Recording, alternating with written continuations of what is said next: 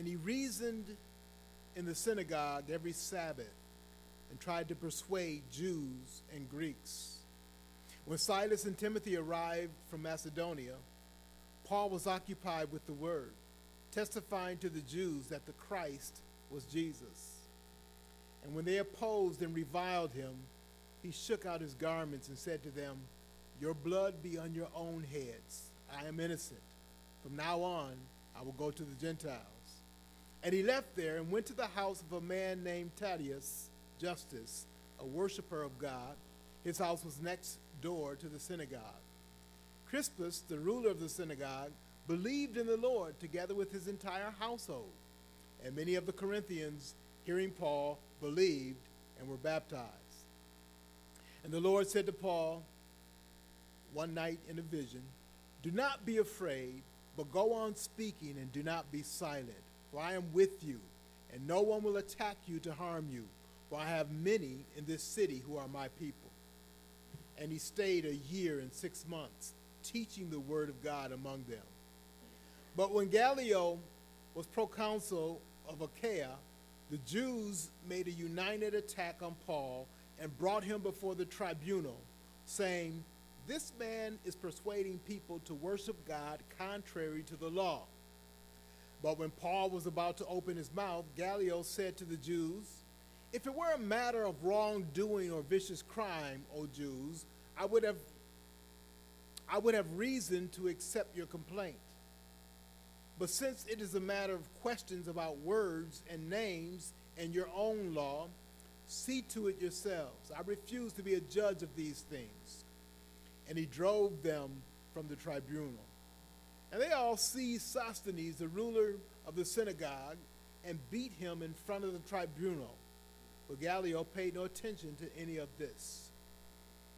After this, Paul stayed many days longer, and then took leave of the brothers and set sail for Syria, and with him Priscilla and Aquila. At Cenchrea, he cut his hair, for he was under a vow. And they came to Ephesus, and he left them there. But he himself went into the synagogue and reasoned with the Jews. When they asked him to stay for a longer period, he declined. But on taking leave of them, he said, "I will return to you if God wills." And he set sail for Ephesus. When he had landed in Caesarea, he went up and greeted the church, and then went down to Antioch.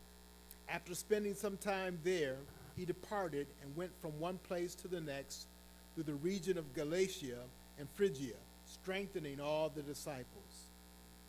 Now a Jew named Apollos, a native of Alexandria, came to Ephesus. He was an eloquent man, competent in the scriptures. He had been instructed in the way of the Lord and had been fervent in spirit. He spoke and taught accurately the things concerning Jesus, though he knew only the baptism of John. He began to speak boldly in the synagogue. But when Priscilla and Aquila heard him, they took him aside and explained to him the way of God more accurately. And when he wished to come to Achaia, the brothers encouraged him and wrote to the disciples to welcome him. When he arrived, he greatly helped those who through grace had believed, for he powerfully refuted the Jews in public, showing by the scriptures that the Christ was Jesus. If you remain standing with me, thank God for the reading of his word, and may he give us understanding as we preach through this text this morning. And now as you remain standing, let's bow in a word of prayer. Then our choir comes for special music, and then the preaching of God's word, followed by communion today. Father, we thank you for allowing us to be here today.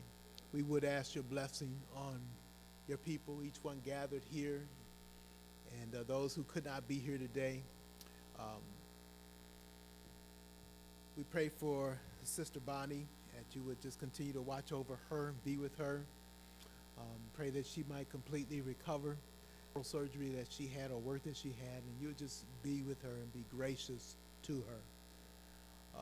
We pray and thank. Oh, he's not 100%. He's been going through a lot in the last week or so. We pray, Lord, that you just continue to watch over him, heal him, bless him. We pray for he and Charmone as they work through the challenges that this ailment brings. And we pray, Lord, that you just help them in this whole situation. Procedures, as we pray for Jonathan and his surgery coming up tomorrow, that you would watch over, be with him, comfort him, and heal his body. So, Lord, we thank you for all of your saints gathered here today. We pray, Lord, that you open our eyes to your word today, that we might be encouraged with the truth that comes from you, that it might encourage us, for those who don't know you, to trust in you, for those who know you, to continue to trust and to look to you for hope, and the God of all comfort, the one who gives encouragement, that we might stay on the path of ministry that you have for us, and that we might accomplish all that you have for us to accomplish. Thank you for everyone present here today. We pray that you would use your word to bless our lives. In Jesus' name we pray.